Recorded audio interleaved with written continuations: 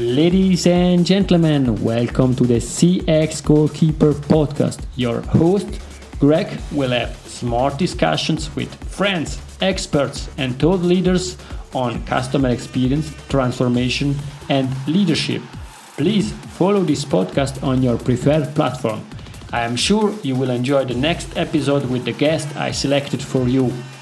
Ladies and gentlemen, welcome to the next discussion of the CX Goalkeeper. Today I'm really delighted because I have Francesco Brenna together with me. Hi Francesco, how are you? Hi Gregorio, very well. How are you? Very well. I am really thrilled to start the discussion with you. You are an expert in digital transformation, in business transformation, and therefore I'm very looking forward to this discussion. But before we deep dive in this topic, as usual, I asked my top players joining the podcast to present themselves. And therefore, Francesco, could you please quick introduce yourself? Sure, Gregorio. Well, first of all, thanks again for having me. In myself, I've been in the digital transformation business or in the technology business for the last 20 years. I always worked for IBM. I have a computer engineering as a degree and as a background. So I've spent my entire career in basically applying technology to solve our clients' business problems. I started initially in the whole, software development / digital transformation area. But I very quickly developed during my career a pretty strong passion for data analytics and then lately artificial intelligence. So I really spent the last 15 years working with my clients to try to really understand how to use data, how to use insight from data to really drive business outcome. And as we all know, this is a topic which has grown and has made a lot of progress in the past few years. So it's been a very, very interesting topics. And so therefore, I'm really much looking forward to discuss with you some of the experience I made so far. Thank you, Francesco. But now I need to ask you, because you said AI. I am speaking with the real Francesco, or is an hologram created to discuss with me? No, it's the real one. I think we are not there yet in terms of digital avatars. We're making very good progress, and maybe we can, talk about this later in the discussion. But for now, it's the real Francesco. Perfect. And this is what I really like, having human-to-human discussion. And you spoke about transformation, and one important piece that often gets forgotten is the people behind the transformation. And therefore, one question that it's really important to me: which values drive you in life? Good question, Gregorio. I think if I think about myself and really my value, I would probably say three. First of all, I think it's hard work. I think I believe there is really nothing you can achieve in life, whether it's personal or professional, without hard work. So really putting yourself into something is very, very important. So that's definitely one of my value. The second one, I would probably say humility. I think staying humble, being humble and really have the humility to work with anyone in your team, in your professional environment is very, very important. And I think the last one is probably, which is more on the private side as well, is happiness. I need to enjoy what I do, so I need to wake up every morning with a smile on my face to really have the motivation to do what I have to do. So happiness is definitely an important value to me too. Oh, thank you very much, Francesco. And I think these are three important values that you are also living every day when you are helping other companies going through a business transformation or a digital transformation. A lot of companies nowadays are heavily investing in transforming themselves. We are always hearing to be ready for the future. As a global leader in this field, what's happening? Well, I think it's a very good question, Gregorio. And I think if I look at what's the last maybe 3-4 years, I think we have all seen a incredible acceleration of digital transformation during COVID, right? I think this has really, for us working in tech, have probably been the busiest time of all our career, right? The 2 years, 2020, 2021. So we have seen a significant acceleration in the digital transformation because all of a sudden, will a lot of organizations realize how important digital it is and it was for their business, but also they realize how behind most of them really were in terms of the digital transformation. So we have seen a huge acceleration in that. And now coming out of the COVID, I would say there is this will continue. Now, we were before this podcast, you and I were briefly talking about the current macroeconomic situation, that we all live in. I think there is a lot of focus and a lot of work being done to really, I would say, do more with less. So the role of efficiency and that is going to be required across every organization is going to be very, very important. So that's one aspect. I think the other two aspects, which are really becoming more and more important, are first of all cybersecurity. I'm seeing a lot of traction, a lot of focus on really driving cybersecurity within an organization with all the digital transformation, which leads to new distributed architecture, edge devices, AI being deployed anywhere. I mean, cybersecurity becomes a super critical aspect. So a lot of work going on in that area. And I think the last one is probably becoming more and more important is the whole sustainability agenda. I mean, just coming out of the COP27 from last two weeks, I think we are obviously seeing a lot of the work that countries and government are doing, but I think organization, we really have to start doubling down on them and really have to start doing some real action around sustainability, because that's really becoming a key differentiation for many organizations across any industry going forward. So I would say these are probably the three main things I'm seeing in the industry right now. I think these are really interesting topics, and these are touching us as employees, as consumers, but also as human beings. And perhaps based on your global experience, do you see common partners among countries and industry that you can say these are really the key topics? In terms of these opportunities, you mean? Correct. Well, I think, as I said, I think the whole sustainability and cybersecurity is definitely something which is really a cross industry topic. It doesn't really matter if you're in financial service, in retail, or industrial sector. These are really topics which are pretty much common. So that's definitely one area I would say. The other one I think is which goes along the digital transformation that I mentioned. I think is the transformation, the talent transformation, which is actually required to drive the transformation. I think the new skills, the new operating model, the new approaches that you need within your organization to really drive that transformation are really common across every industry, every countries. And I think there is it's probably one area where organizations are still struggling a bit, and where are going to be a bit of a challenge for most organizations going forward, because that's really the big change which will need to happen across industries. I think this is really interesting. I see working on the corporate side that companies start creating strategies, roadmaps, starting one project and then the other, and then changing this plan and so on. But the real results out of these transformation programs are not always exactly as expected. Everybody's expecting now we change everything and everything will get better, but it's not so. What's your view on that? I mean, it is definitely like this, right? I mean, there is a lot of a lot of talking about digital transformation, about driving innovation within an organization. But I think if you look at what's really happening, I think a lot of organizations, like you said, are really struggling to get this done at scale and really to deliver some of the business value they're expecting.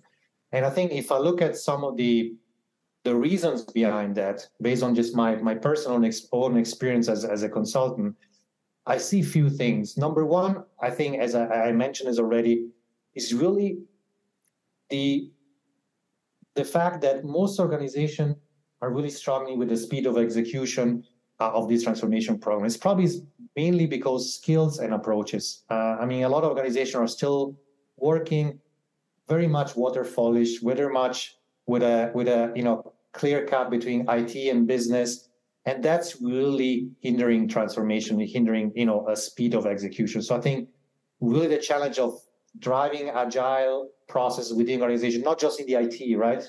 which has been a common pattern for quite some years, but also in business and bringing IT and business together to drive that is really important. The second aspect, I think, it's the whole, underestimation still of the value of data and the value of the quality of the data you need, regardless of what problem you're trying to solve, regardless of what process you're trying to digitize. Being able to leverage the right data, whether it is your customer, your product, your services, it's very, very important. And a lot of organizations are still struggling to get the right quality, the right governance around that data.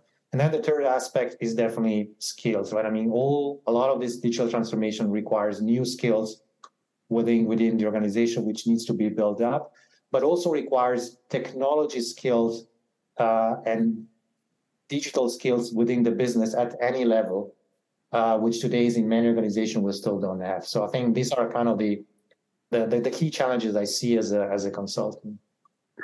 From your point of view, 3 outstanding challenges to tackle. Perhaps we can deep dive one after the other. The first one is, you mentioned agility. And I think this is exactly the main point. Companies start trying to be agile with Scrum and all this stuff in the IT, and they are not able to get the business and work together with the business and then drive this transformation at the pace, with the speed that it's required. Perhaps on this agility topic, what's your view? First of all, what's hindering companies to be really agile, overall agile, and not only in the IT? And second, perhaps do you have also some suggestion how to tackle these problems?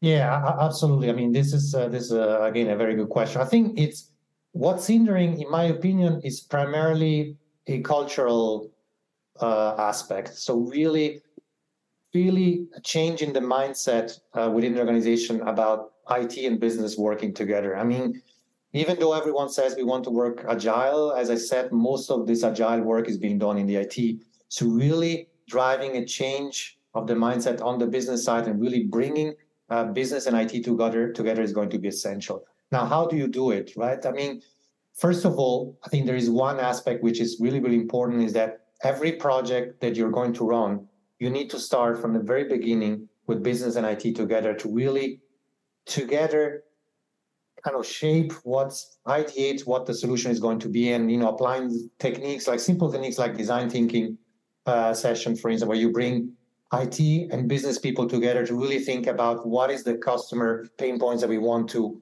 address, right? What is the customer problems that we want to solve, and really together ideate and shape a solution. It's really, really gonna be very important. So bringing these two together is definitely one of the key aspects of that. And in order to do that, I think you need to probably inject some of this mindset into the business, whether this is through change agent to people who have these digital change skills within the business, who are a bit more technology savvy within the business, is definitely going to be very, very important as a kind of a best practice. Thank you very much for touching this topic, focusing on the customer, or on the human being and understanding them. And I think the other thing that you mentioned is data, and the topic around you said governance around data, because I see, and I'm discussing with a lot of companies, the target is to get the most possible data, but they are not leverage the data and creating really outcomes with this data. And you are an expert in analytics, AI, and all these technologies, this solution that can help leverage the data, create value out of the data. Could you please elaborate a bit on that? Absolutely. And I think even on the data side, to be honest, Gregorio, I don't think it's a technology problem. It's again, a cultural / governance type of problem. Because I think what we need to do is really shifting from, like you said, collecting all this sort of data into a centralized big data platform like every organization has been doing for the last 20 years, towards much more a data products type of thinking, right? We need to think about data as a product like any other products. What is the value that this data is going to provide? What is the customer journey that this data is going to enable? So thinking data as a product, and there are many approaches now which are being adopted in the industry, things like data mesh, for instance, where you really try to, push the ownership of the data into the domains, really having the domain-driven kind of architecture where you have your customer domain, for instance, being responsible to create all the various data products around your customer experience, right? So you're really moving from, okay, these are my, 20 databases where I have all sort of data customers to this are my 3-4 data products which I have in my customer domain, which delivers this following capabilities and value. I think this is a really mindset change.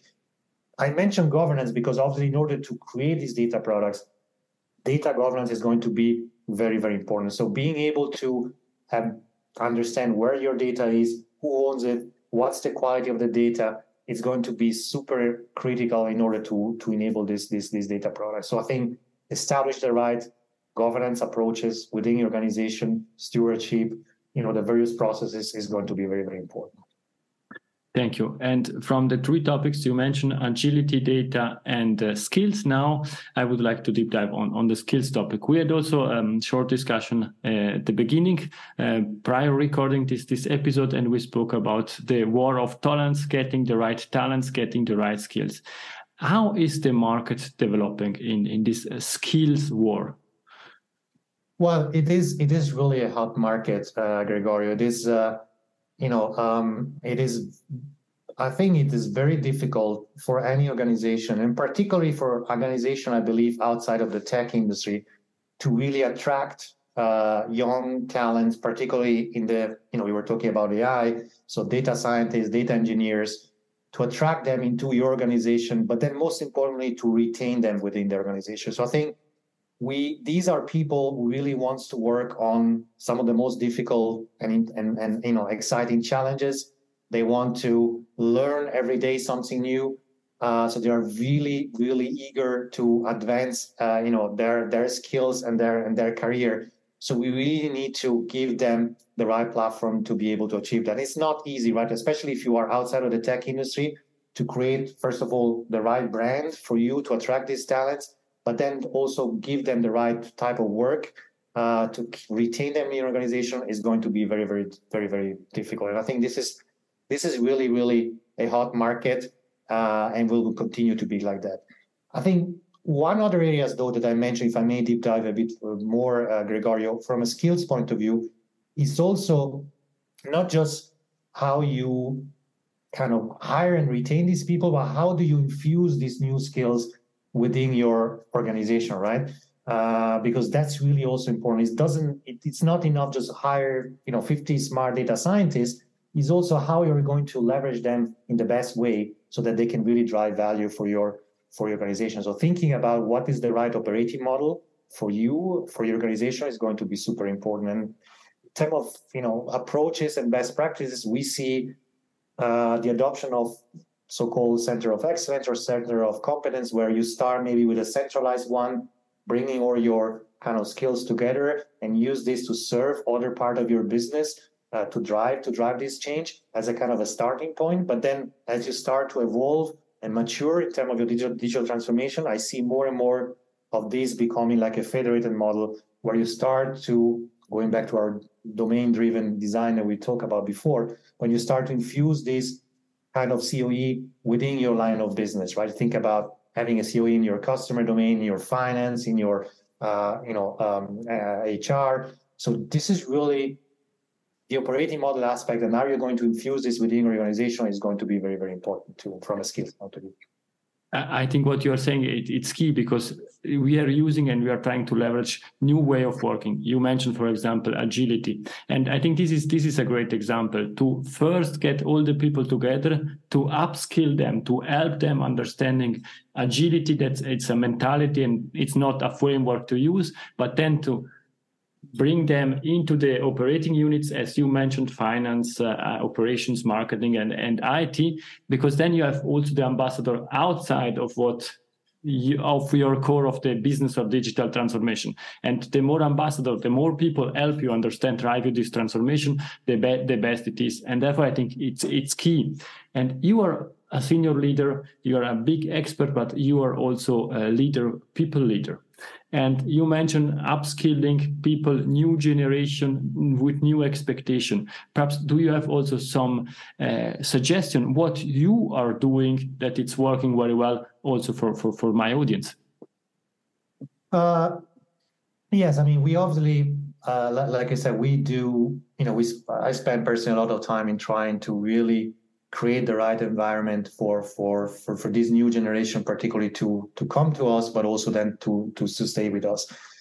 And a few things that we do is, or a few examples, a few best practices that I can share is, first of all, I think it's about the community. So I think we need to create a sense of belonging for these people within the organization. They need to feel being part of a bigger team. They need to feel to be part of something very, very important for their organization, not just a little team within a line of business solving some particular problem. So we do this, for instance, by running every quarter. We run hackathons, for instance, where we bring these people together with our business leaders to solve some particular business problem. So every quarter we focus on a particular topic like sustainability or ethical AI or a particular industry, and really let these people working with our business leader, working with our other part of the organization to really getting together and really work on something very, very important and very impactful for them.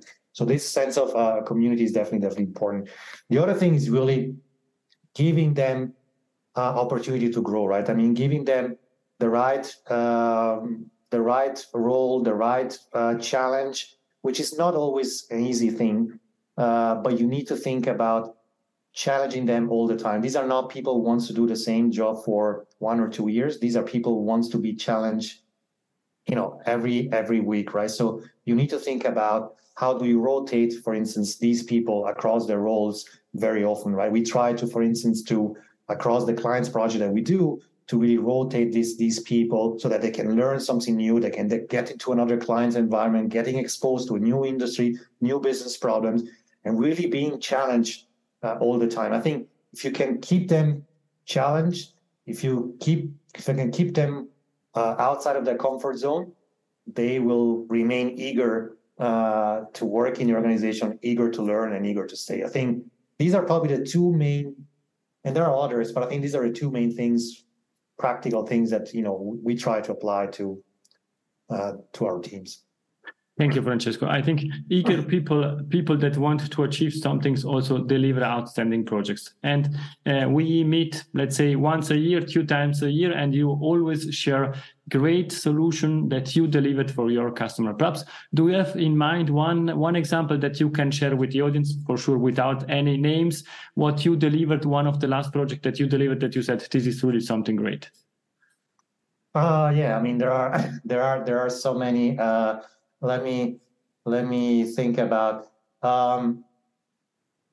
what probably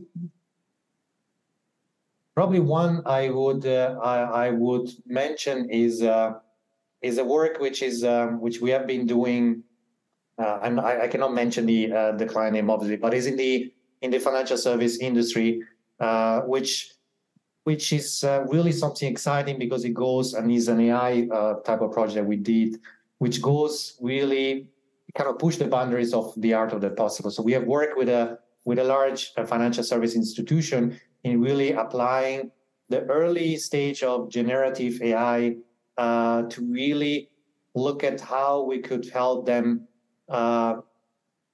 deal with the huge amount of unstructured data that they have, particularly around regulation in banking, and really being able to have a much more efficient approach on understanding them, delivering, extracting the right insight, summarizing them, and really generate value out of this, document or knowledge, which used to be a compliance or a cost aspect, but not really an added value type of thing. So really applying this newer way of language model with generative AI in summarizing this document and understanding the complex semantics of these topics using AI. It was quite impressive to see the result. It was quite exciting type of work, and even though it's not a huge transformation, it was definitely something super, super exciting for us and our team. Thank you, Francesco. And as you are here, nowadays, everybody's speaking of the latest projects, the latest algorithm in AI that can create books, answer all the questions, and so on. What's happening? Could you please create a bit of clarity around these algorithms? Are they really to answer all the possible questions and solve every problem that we have? I think, Gregorio, we're still probably far away from having a kind of a general purpose AI. But I think this new foundational model, based on this, transformer architecture, for those of you who are a bit more technical, maybe, you can have a look at the old transformer architecture, is really having a significant change to the whole approach to AI, right? I mean, if you look at what OpenAI has been doing, I'm sure some of you have heard this, ChatGPT, right? This new language model that OpenAI just released literally 2 days ago or last week, which is this chatbot, which I would say is the first real general purpose chatbot generated by anyone. It's a huge language model which allows you to ask any sort of questions, and the model can generate answer on the fly in real time based on the knowledge that it has, and it's really, really impressive. So I think we're making huge step forward with this. But I think, and the same is true, I don't know, for those of you who have heard this, Pathways, which is another language model created by Google.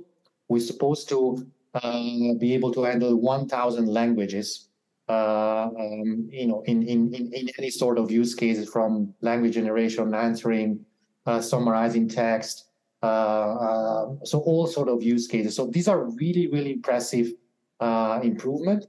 I think going forward, what I see, if we will probably meet in 5 years, Gregorio, what I'm expecting to happen is that to understand how we are going to make these models scale in the business, in a sense that these are general purpose, they can answer all sort of questions, but in business, we need AI model who can really solve a customer problem, a legal problem, a banking problem. So how do we make them? How do we specialize them on certain topics?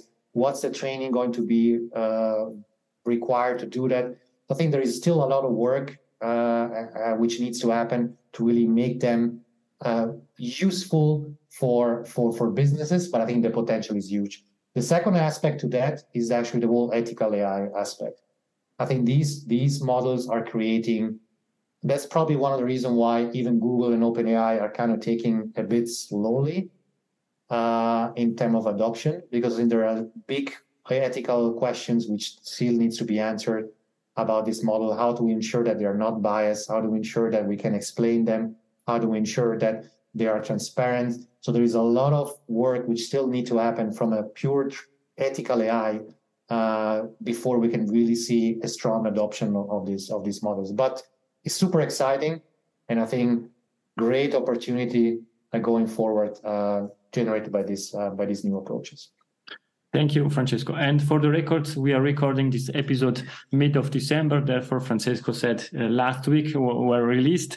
The episode will be published a bit later. You spoke about in 5 years' time, but if I have you on my podcast, and I'm sure we will meet again in 5 years, let's speak about 10 years' time. In 10 years' time from now, you are back to my podcast. I hope that it's still a podcast, perhaps in the metaverse, but that's another discussion.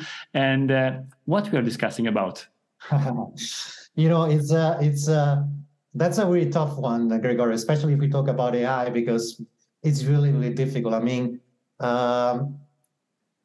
as I said, if I look at going back to this generative, this new foundational model, I think I'm sure that in 10 years, we will be talking about how these models are really driving value within the business, because I'm sure the old research is going to go in that direction. So these models are going to see adoption across the business. So I wouldn't be surprised if in 10 years we will have really machine learning system writing entire company reports or reading a legal document and being able to tell you exactly what you need to do. So I think these models are going to really see adoption very quickly across the business. The second aspect, I think, is the whole regulation and AI ethics. As I mentioned, we are just starting to talk about the importance of AI ethics. I think in 10 years, every single model which will be out there in either in private or in professional life will have to be explainable, will have to be transparent, will have to ensure that is unbiased. So I think this will play a huge role in 10 years. And then last but not least, I think AI, to be honest, right now is still being used pretty much to automate business. So it's a very much efficiency type of use case. I see AI in 10 years being much more an augmentation of our human capabilities in decision making, in research, in discovery type of use case. Think about medical area. Think about pharma or science discovery. So I see AI much more as a augmentation wheel of our human brain in all these very complex decision processes, rather than just automating, let me say, business processes like it pretty much does today. So these are probably generative AI, all ethics, and the whole kind of augmentation of our human brain is probably where I see the evolution over the next 10 years. That's really, really interesting. Thank you very much, Francesco. But we are coming to an end of this game. And in the extra time of this short game, I would like to ask you 3 questions. The first one is there a book that you would like to suggest to the audience that helped you during your career or during your life? Let me think about the last ones that I read. Probably I would suggest, and this is a very famous one, but I think The Infinite Games of Simon Sinek has definitely been an eye-opening book. It has helped me as a business leader to really understand how to think beyond just your kind of a quarter or financial metrics, but really think about what's the purpose for you for your company, for you as a leader, and for your team. So I think for any leaders who haven't read that book yet, I think it's definitely one book I would strongly recommend. Indeed, it's worth it. I think it's really a great book. And if somebody would like to contact you, what's the best way? I think either on LinkedIn is probably the best way. I'm sure you can publish my email address after this. I'm very much open to engage in any discussion. So I'm very reachable. So please feel free to reach out. And I can confirm that you are reachable. That's great. And therefore we are in contact since years. And now really the last question is Francesco's golden nugget. It's something that we discussed or something new that you would leave to the audience? No, I think we probably discussed a lot of things. The only thing I will leave maybe with the audience, which is one thing which has always helped me in my career, is to be very curious. I think curiosity is, in my opinion, a very, very important quality for any leaders, especially in this area, right? In the type of work that we do, being curious for what's happening, what's coming next. It's really, really important to shape your mindset as a leader, and also to bring you further in terms of your knowledge, in terms of your content. So I think be curious. It sounds simple. But sometimes it's difficult to adopt it, but it's very, very important. That was Francesco's golden nugget. I'm not allowing myself to comment that because it was your golden nugget. The only thing that I can say is thank you very much, Francesco, for your time. Thank you, Gregorio, and thank you to your audience. It was a pleasure. Thank you. Francesco, please stay with me, and to the audience, we love feedback. Therefore, feel free to reach out to me or to Francesco, as he mentioned, through his contact details that you will find also in the show notes. Thank you very much. Have a nice day. Bye-bye. If you enjoyed this episode, please share the word of mouth. Subscribe it, share it. Until the next episode, please don't forget, we are not in a B2B or B2C business. We are in a human-to-human environment. Thank you.